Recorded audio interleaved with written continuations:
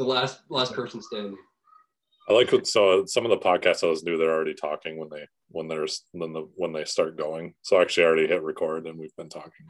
Perfect. So welcome to the seminar room, the last episode of season 3. Welcome and in. We have a group. We have a panel of experts, we'll call them.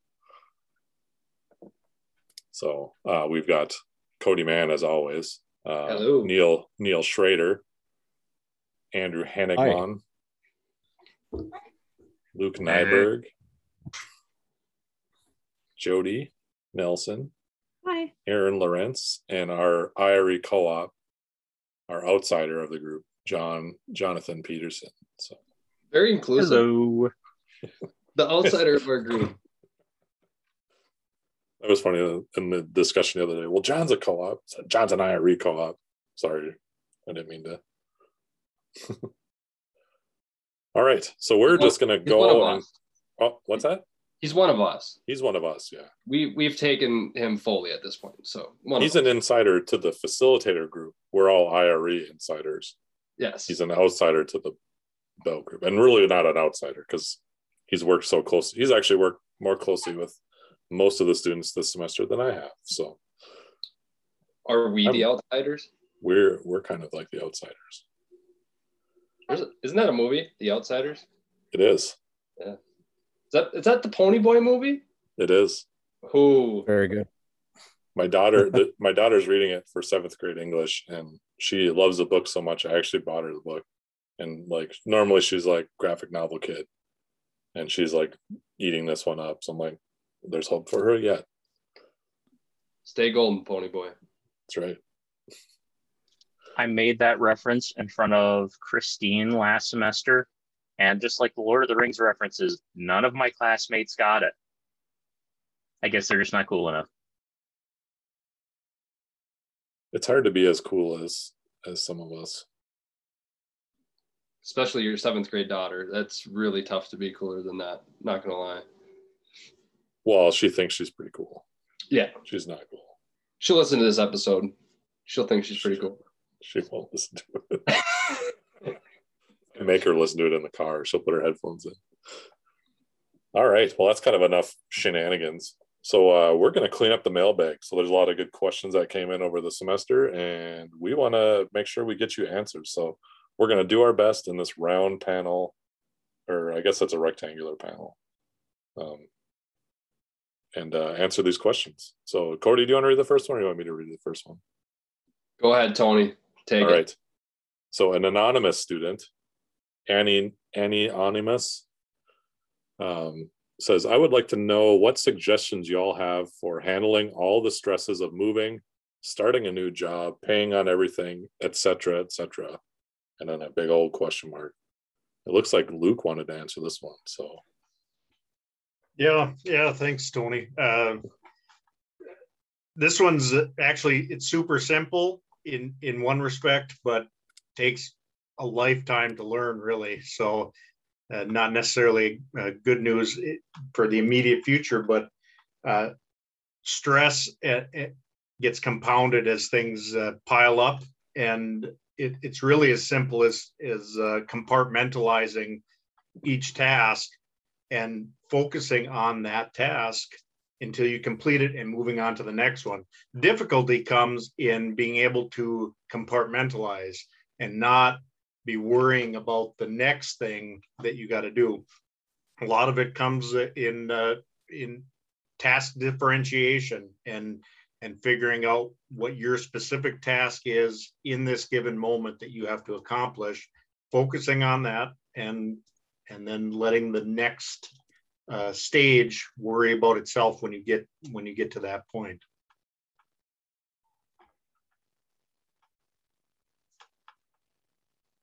So now we're at a standstill, Tony, because I had put in the chat that I'll read question number 2, but you're like, I'll read all the questions. I just meant let's go with the ones people already claimed. So we have a quick answer for those. Of course. And I think we can actually skip row 4. Okay. Or well, you know what? No. Let's not skip row 4. Aaron claimed this one. We're gonna read it. Let's get it. This one. Skip my question? No. We're not skipping your question. Here we go. Maybe This we one will. comes Let's in do it. from- I might cut it out of the episode. Oh, who's this coming from? Ooh, And on it. Anon Anonymous. And they ask, what student activities are for cohort 2 students? Great question. So I'll make this short. Main point I want to get across is we are constantly looking for your input and suggestions on different activities to do. As of now, some different groups are doing things like Society of Air and Space. They had a couple game nights playing Among Us and Minecraft that everyone's invited to. We had a Bell trivia night. We're looking to have one again in June, probably. We have different gatherings for focus groups to learn more about what courses you can take and hang out with some like-minded people in those groups. But yeah, if you have any events that you would like to lead or want to come up with, feel free to do so on your own. Otherwise, reach out to me if you'd like some help in setting something up, or if you have any suggestions of something that we can do as a whole group, just let me know. Send me an email. Awesome. And keep it going through the summer. I mean, remember this program is 24 months out of the year, so don't think you should take a break this summer. If you want to see someone, get together. You know, if you're thinking, hey, I haven't talked to so-and-so in a while, call them up and say, hey, you know, the phone works both ways. You don't have to wait. So be proactive. That's what a good leader does. All right, so we'll move on. Thanks, Aaron, for that. So this one comes to us from I'm going to go out and say it, our number one listener, Peyton Malcolm. And Peyton says, I had a question that came to mind. I work at ANSYS Incorporated, where many of the co-op students are from other countries. And many of these co-ops already have their bachelor's degree, usually from their home country. And they come to the United States to get their master's degree and find a job in the US. My question, you know what? We've already talked about this one. Yeah, we already answered that one. I was Peyton, trying to send you something in the chat there, Tony, but yeah, you know what? That's a good, I gave a shout out to Peyton. We'll just leave it in there. But we did actually 2 episodes. We covered that. This is true. We absolutely. So Cody and I did it once, and then Emily came on and did it again. So sorry, I stole that one from Jody. We're not answering it. So. All right, moving on. This is well planned. You can tell. I was going to say there's so much organization being conveyed to our students with this. This is a really casual episode. This is like, I didn't pitch this to anyone yet, except for I think your wife, Cody. But Ron wants us to do the Seminar Room podcast over the summer, and I think we should call it the Seminar Room. So that's my pitch. Isn't it a bit early in the podcast for dad jokes? Yes. So who else wants to volunteer for running the podcast? It's been a long day. I vote Tony back. If we already fired him from doing podcasts, I hire him back. All right. Well, John said he wants to. John wants to run it. All right, Cody, you're up. All right, we'll jump down to Kennedy St. John's question here. Do you have any advice for taking efficient meeting notes at work during in-person or virtual meetings? My current note-taking strategies are all adapted for lectures in classroom settings. I find it difficult to take sufficiently detailed notes when I'm supposed to contribute to the meeting and not just be an observer. I'll start with an answer here. It's Aaron. Hi. I'm going to start off by saying it's pretty difficult to take very detailed notes, especially while you're in a meeting or running around trying to observe or through a training. I'll give a personal example of what I did during my co-op experience. First of all, I love taking notes on a computer, and I'm a pretty fast typer, so I enjoy doing that. But when I was on co-op, when I was running around in the plant, I couldn't bring my computer with me. So I just had a little notepad and a pencil that I was carrying around. So what I did that worked the best for me, and I'm sure there's a couple other ideas out there too, but I would just write down as many main, Tony shakes his head no.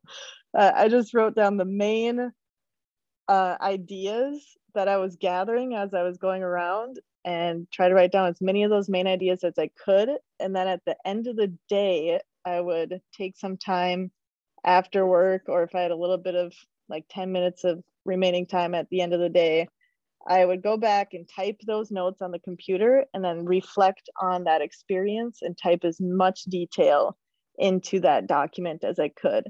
And then that actually helped me. So relive the situation that was going on, whether it was a training or a process that I was learning or a project I had to start. And that would actually help me generate some questions too. So I would write down all my notes in detail. And then at the end of the document, I would include some questions that I had that maybe I was missing parts of information, couldn't remember that specific part, whatever. But I had a list of good questions at the end that I could bring to the supervisor or maybe whoever else, and ask those questions to fill in the blanks. I want to agree with everything Aaron said. Anyone who has received feedback from me, particularly on presentations, knows I take extensive notes. Particularly, I always do it on a computer. And I take them as I go. And some people have gotten, full pages or even 2 of feedback on a design review. I love detailed notes, but when I'm trying to lead meetings, like when I was leading Society of Air and Space meetings, that just was not possible. Depending on the organization structure you're in, if you have a teammate that can take notes for you while you're taking the lead in discussion, that can be very, very helpful. But if that's just not an option, shorthand notes, keywords, and coming back to it, just like Aaron said, absolutely the way to go, in my opinion. Yep, and to echo that too, that shorthand, that chicken scratch that you're jotting down while you're leading a meeting, or that you're attending a meeting that needs a good takeaway from, something to bring it back to Aaron with that too, as you're transferring that back in later in the day, make sure it's later that day, or at least reasonably soon, because you can come back to notes that you're writing meeting minutes for, and you'll be looking at what you wrote down and say, what was all this about? Like, the whole meaning of the meeting can be missed if you wait too long to write up meeting minutes. And if you're the one in charge of reading or writing up meeting minutes, and a meeting can go to waste pretty quick that way. The really cool thing about the Zoom era, though, is if you have to write minutes, you host the meeting, and then you get that transcript, and bam, you got the meeting notes. Sweet, great answers. Yeah, I don't have anything to add to that. We've covered that a couple times in season 1 and 2, and it never hurts to repeat it, because it's something we all struggle with, and you just need to keep trying different things and figure out a system that works for you. So it's just a matter of practice. All right. We have another anonymous question. It said, this student says, I'm really stuck in a hard place with my co-op. I've had no meaningful work for 2 weeks now, can't find anything to do, and I don't really feel valued or appreciated. I am really wanting to leave before it ends and find something else, but it doesn't feel right. What action should I take, and what would you do in this situation? And I think Andrew has an answer for us. Well, hopefully I do. So essentially, my comment is simply good for you. Good for you for getting into a position that tests you in this way. And here's why. I think that some of the best one of the greatest opportunities for growth is when you end up in a position like this, where maybe you are not being tasked with work. Maybe you are, co-op is a low level position in any organization. You're not going to be able to reshape the company typically from a co-op position, but this also gives you a chance to learn how to get buy-in from other people.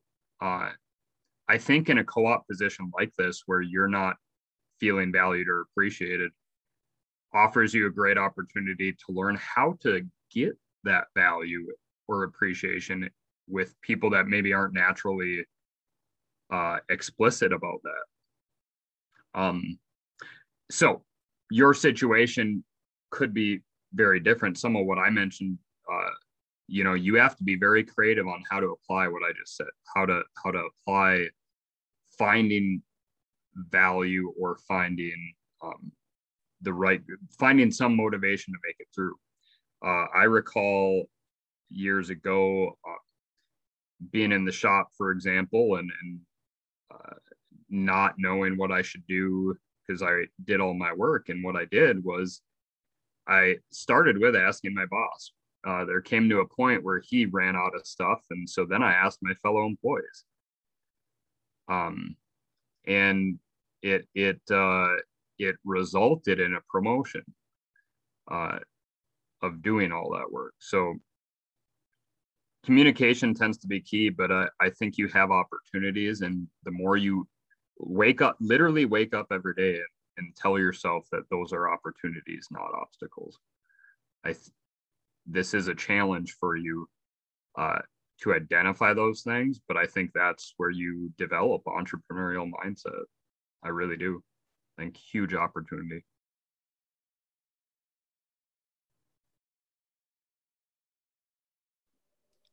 Awesome.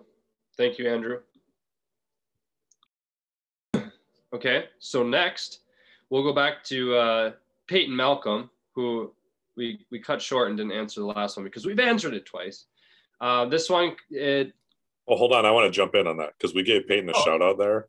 Yeah. Okay. I want to shout out to my coworker, Andrew, who knew that we used that one on the podcast already. So thanks for listening. We've got internal fans too. Yeah. Number one internal fan,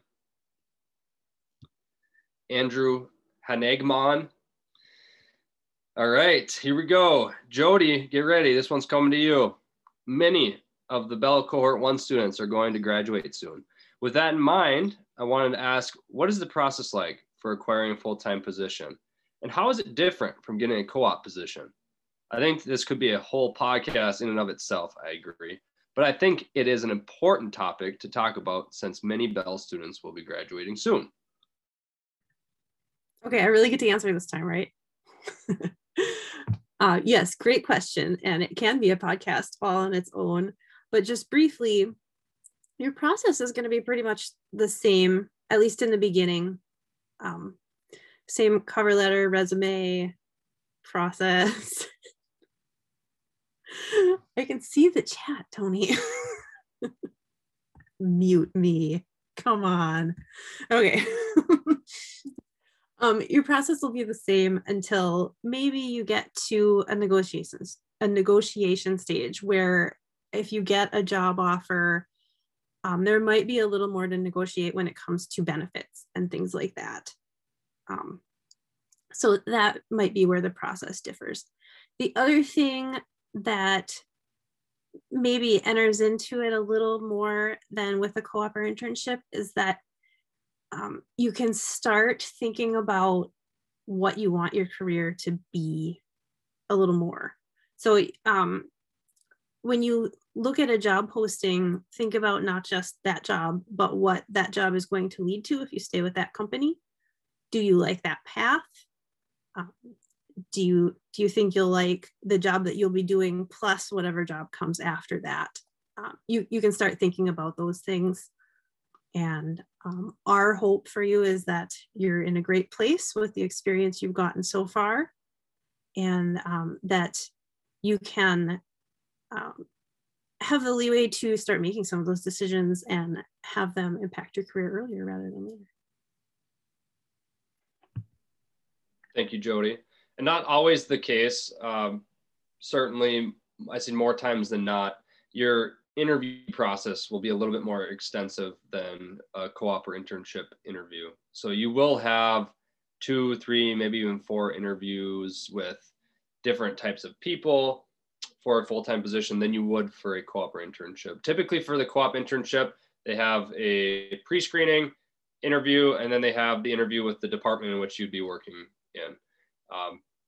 Oftentimes with these full-time positions, the salary paid positions. You may have multiple steps, multiple interviews, or you're just going to have a lot of people interviewing you. You might have 8, 9, 10 people in the room interviewing you. You never know what that might look like.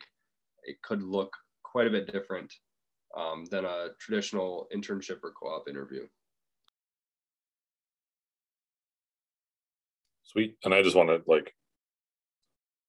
this is something the cohort 3s have benefited from that maybe we didn't think about early enough for cohort 2 or cohort 1 to say, but one of the exercises we're doing in career development right now is actually having them look at their ideal position and then basically make a list of the skills that you're trying to acquire for that position, and then doing that on your way, finding the co-op positions that can get those, add them to your toolbox. Everyone's mute me. It's a mutiny. So that's something that definitely I would suggest cohort 2s for sure doing. Cohort 1s, you should just be looking for those jobs right now. Don't put that off. You should be looking for your full-time position now if you're not already. So then follow Jody's advice. You cannot take the host back from me, I don't think. Maybe you can. No. So no, it's my world now. You're all living in it. Yes, I'm powerless. You have the power.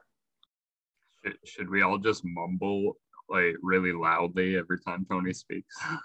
That's fine. No. I can hit mute everyone too because I'm the host power. No.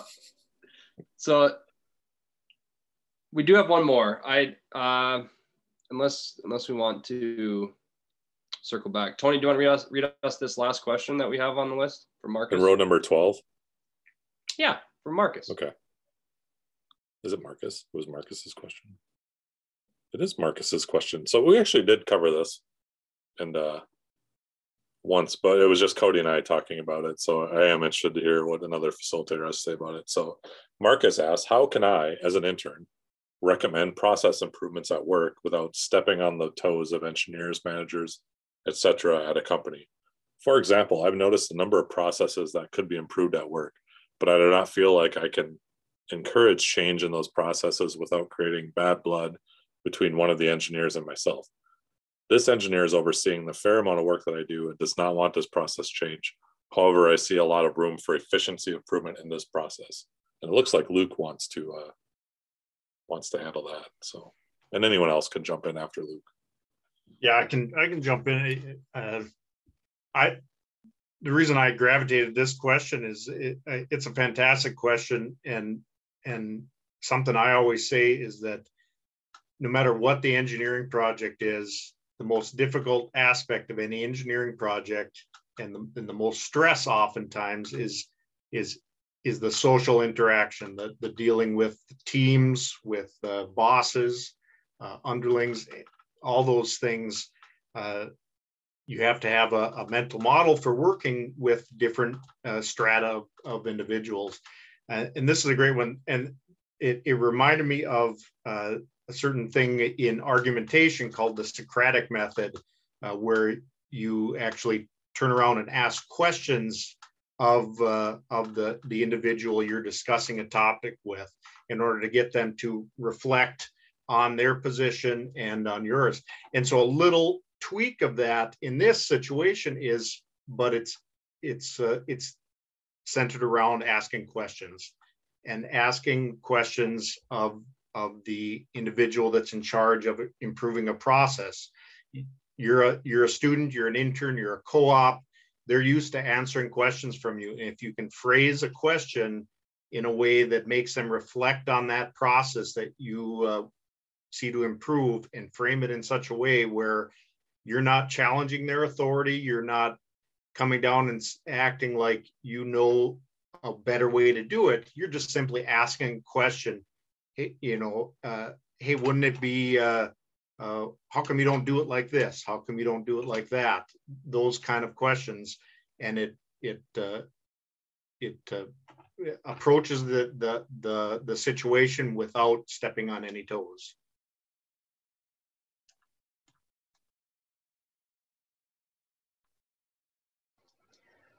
I'd like to add something, and everything Luke said was extremely important. But I want to go on a minor tangent that I think has some value. So I have often heard it said you shouldn't point out a problem without having a recommendation to change it. The basic idea is sound, but I reject that premise for my own reasons. The reasons being, sometimes you just need more minds working on a problem. I don't think it's unprofessional to point out a problem that needs to be addressed, especially if you can't come up with a solution. Maybe you just need more people involved. Now, there's a difference between pointing out a problem and recommending a change to improve something that already works possibly well enough. We're talking more about the latter here. So if you have something that is working well enough, at least that's the perception, you really should have a recommendation for how to improve it if you want people to take it seriously. You should have it written down. You should have your logical argument prepared. And there's the distinction. And, you know, maybe someone will entirely reject your ideas, and maybe you have to wait to build more social capital or acquire more responsibility, a higher position at the organization. But if you want to change something that works well enough, at least if it's perceived that way, you really should have a plan in place.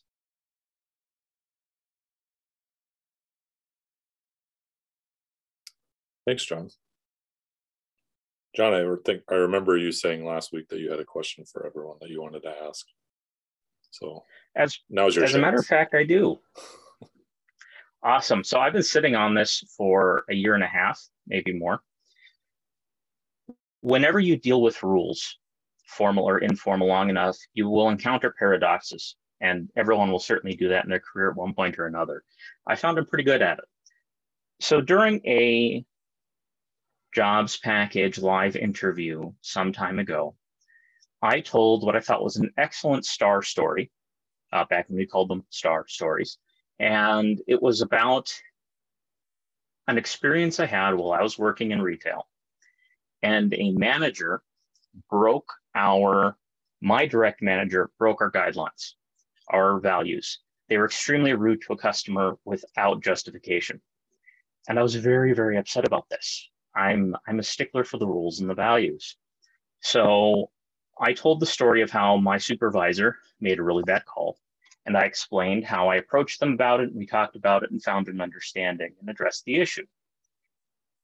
On the panel for my live interview was an industry guest. And he said, you should never speak ill about a former employer or boss in an interview because it'll turn the boss off. Now, I understand this. When I was working retail at the same job, I had a rule. I never spoke ill about a customer in public because if any other customers heard that, they'd think I'm judging them and I'm going to be a jerk about them as well. But there are some very valuable experiences that you can draw on to learn from, to grow from, and to talk about potentially when someone's trying to hire you. Those are very difficult situations that if you find a way to deal with a dispute with your employer or supervisor, that's a good story if you found a good way to deal with the situation. And I haven't been able to resolve this. So since we have a lot of minds here, I'm curious, how would you address talking about in an interview a difficult experience that you were able to overcome with a supervisor without turning a new potential employer off? Or would you just not touch the subject at all?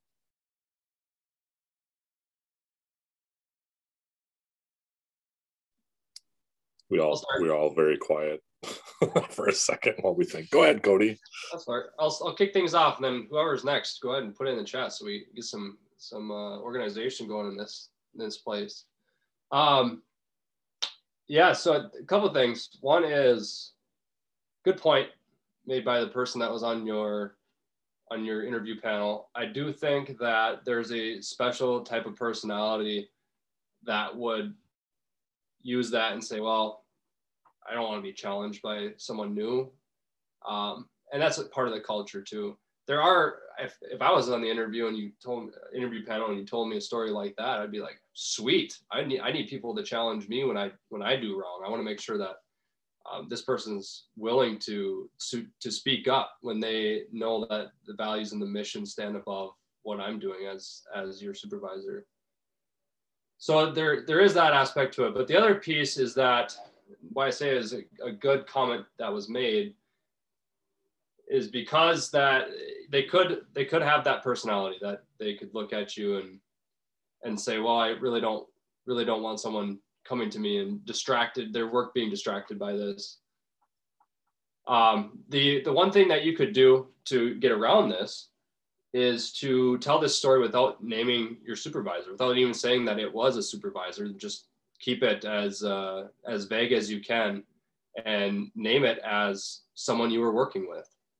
And it doesn't have to be someone of authority or someone that was supervising you in your story. It can simply just be someone you were working with. So that's my roundabout answer to the question. It's a great question, John. Yeah, absolutely. And, I think that's one that you have to come right at it and answer the question. Because if you dance around it, the purpose of that question is to see how you handle that, you know what I mean? Like, and how you handle conflict with employers and if you're willing to question them. So I guess, we'll go back when you're getting ready to go into an interview, you kind of have to have maybe your answer behind the answer instead of the question behind the question. And if they don't want me because I answered my question this way, do I really want to work there? So, like you said, if the person doesn't want to be questioned, I don't want to work for someone that doesn't want to be questioned. I don't want to work for someone where it's just like, you just shut up and do your job. I was told that before, and it's not fun, and you definitely, once you lose the ability to feel like you're making any kind of difference there, then your motivation to do anything good or above and beyond kind of falls by the wayside as well. So, like Cody said, you could be indirect and in removing enough detail so they don't know who you're talking about or couldn't figure out who it was based off your resume. That's a similar exercise we have to do if we talk about students. We have to take enough information out so you would never be able to figure out who it is. You know what I mean? So it's the same kind of practice that way. But I would go back and say, this is a question that everyone might get asked. So think of it now and think of a way you can answer it where if you're okay leaving it on the table if they don't like you because of that answer. If you lost the interview or you lost the position because of that answer, I'm fine with that because I'm confident in what I did. You know what I mean? And you can always talk about it as a learning experience. So I'll turn it over to Andrew. I just wanted to add a little piece that this is the type of question that we give advice on. And sometimes we get students that come back and say, well, you said doing this would work. Well, it might for a very specific type of personality interacting with a very specific type of personality, or some other nuance that is something that I do not personally have the words to explain.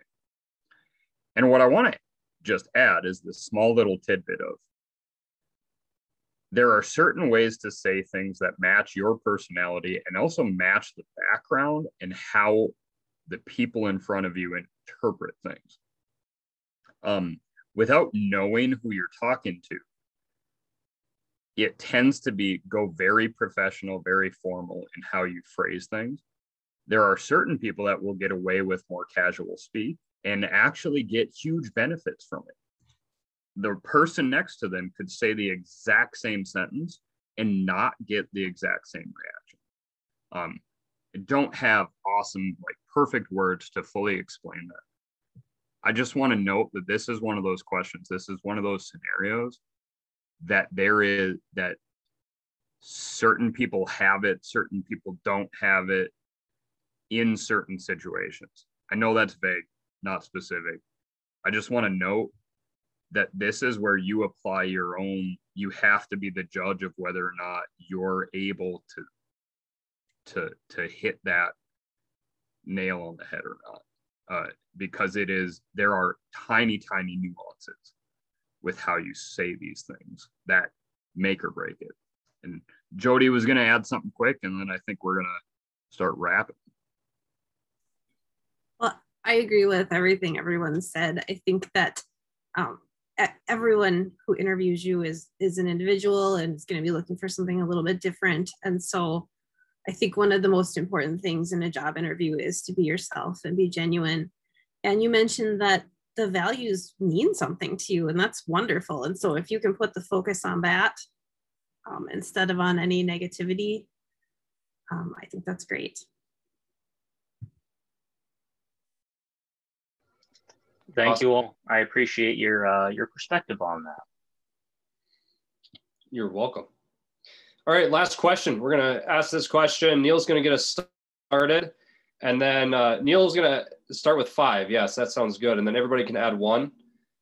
And why don't, Tony, you can put an order in the chat. So we're going to go in order after Neil's up here. So this one comes in from Marcus, who asked the question, which I think it's a great way to end this final pod for the semester as people are entering into a new company or starting with your first paid co-op or internship.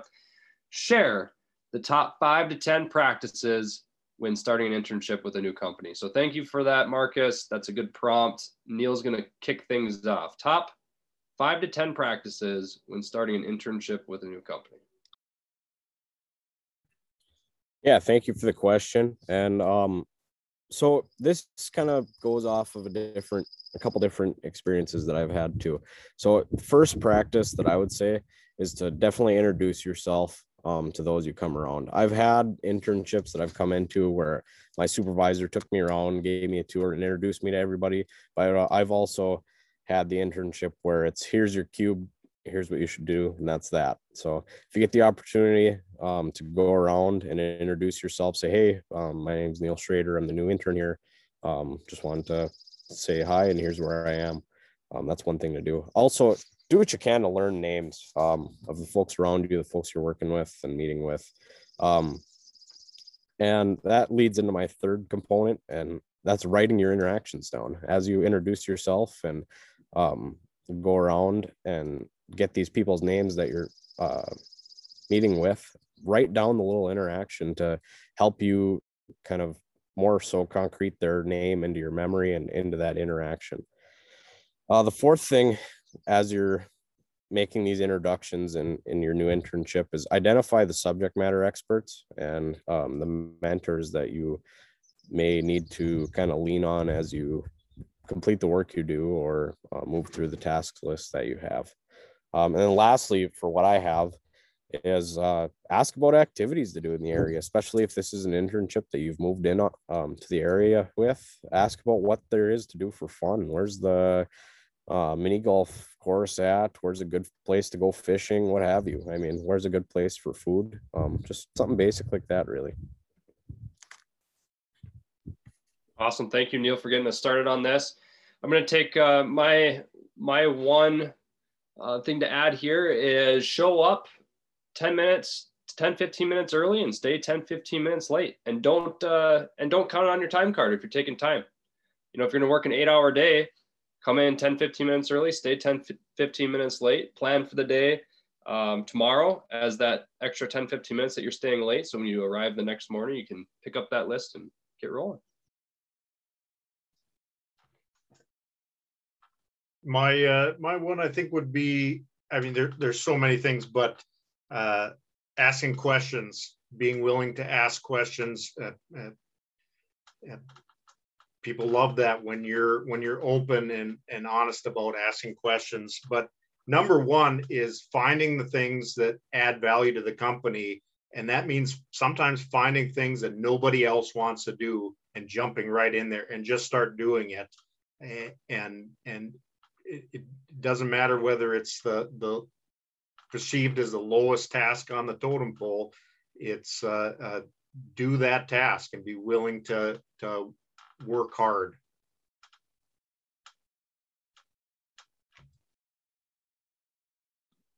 John? So mine actually, Luke's leads into it very, very well. The single best piece of advice I ever got on, well, working in general, came from an aerospace panel at a Space Vision conference. And one of the company representatives said, look for small opportunities to make a big impact. Particularly if you are trying to maintain life-work balance, you can't put your highest amount of effort into every single thing. Some things just need the minimum viable product. But if you find something, in my opinion, those are often the things that no one else is doing, as Luke mentioned. If you find something that a little bit of extra effort can have a huge impact in the company, that will build a name for yourself. It will add value to the company, and it will improve your interactions with others, because for a little bit of extra effort, you're building a lot of extra credibility.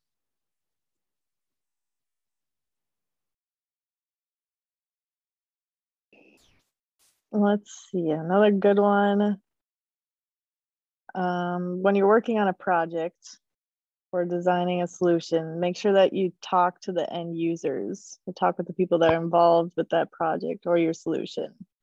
Often they might have some of the best ideas because they've been working in that area for maybe 10 years or 5 years. So make sure that you're talking to them as well.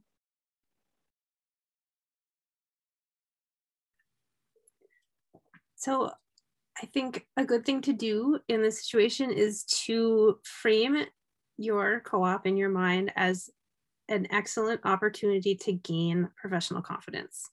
So you're never going to have more support than you have right now. And so if there's something that you want to learn that scares you, don't be afraid to work on it, because you're going to have help. Everyone knows that you're new to the profession, or new to the industry, and so embrace that and use it as a real learning opportunity. All right. Well, great takeaways here. I'm gonna go with this one, and that is it's something very important, and that is to identify what the policies and procedures and safety rules are at the place you are working. This can, it can be detrimental health-wise to you or other people. It can be the type of offense that is a big deal for a co-op. Everyone knows you're learning, like others have previously said, but it's big to know the rules, know the constraints, just like problem definition and design. Identify what the lane is. All right, Tony, do you still have one? Yeah, I do. Take notes. Have a little notebook. Go buy a pack. You can buy like a big stack of those little flippy notebooks, like the guy from Blue's Clues had. Keep it in your back pocket. Keep a pen in your hip pocket, and always have something to write on. Don't use your phone, because you will see people who think you're playing games on your phone or answering text message. No one is offended when you're taking notes in a notebook. People will make assumptions if you're taking notes on your phone. I know it's efficient, and I know you like doing it. Transfer them to your phone later when it's your time. But face to face, it's more helpful to have those notes. And then put everything that we just said, all those things that we just said in that list, which I'm not going to go again, rewind it. Let's do it again. Put it down in your notes. Write that in your notebook. All the little things, interactions, names, maps of where people's cubicle is, so you know where people are, who's the subject matter experts, all those things. Put them in your notes. What you're going to do tomorrow, put it in your notes. Notebooks are cheap, and your memory is not forever. And someone could pick up your notebook and kind of figure out what you're doing. So I have another. If you got jury duty. Yes, jury duty. Thank you, John, for that. We have a couple more that came in the chat. Just wanted to read some of those. Ask for feedback is one of them. Another is ask your supervisor for how often they want to check in with you, or vice versa. Be positive, pay attention to group dynamics, volunteer. Well, this is awesome. This is a really cool episode. You're not going to get this every episode. You're going to get this hopefully once per semester. I think this is a really good idea to try to knock out as many mailbag questions as we can at the end of a semester and get the whole group here. We got a lot of feedback in this spreadsheet that said, hey, we want to hear from more people. So here we go. Here you are with all of our facilitators, our lovely facilitators here to answer some of your questions. So thank you all for joining us. we'll put a wrap on it, Tony. Sounds good. Have a great summer and look for episodes of the Seminar Seminar Room coming at you soon. Bye now. Bye-bye.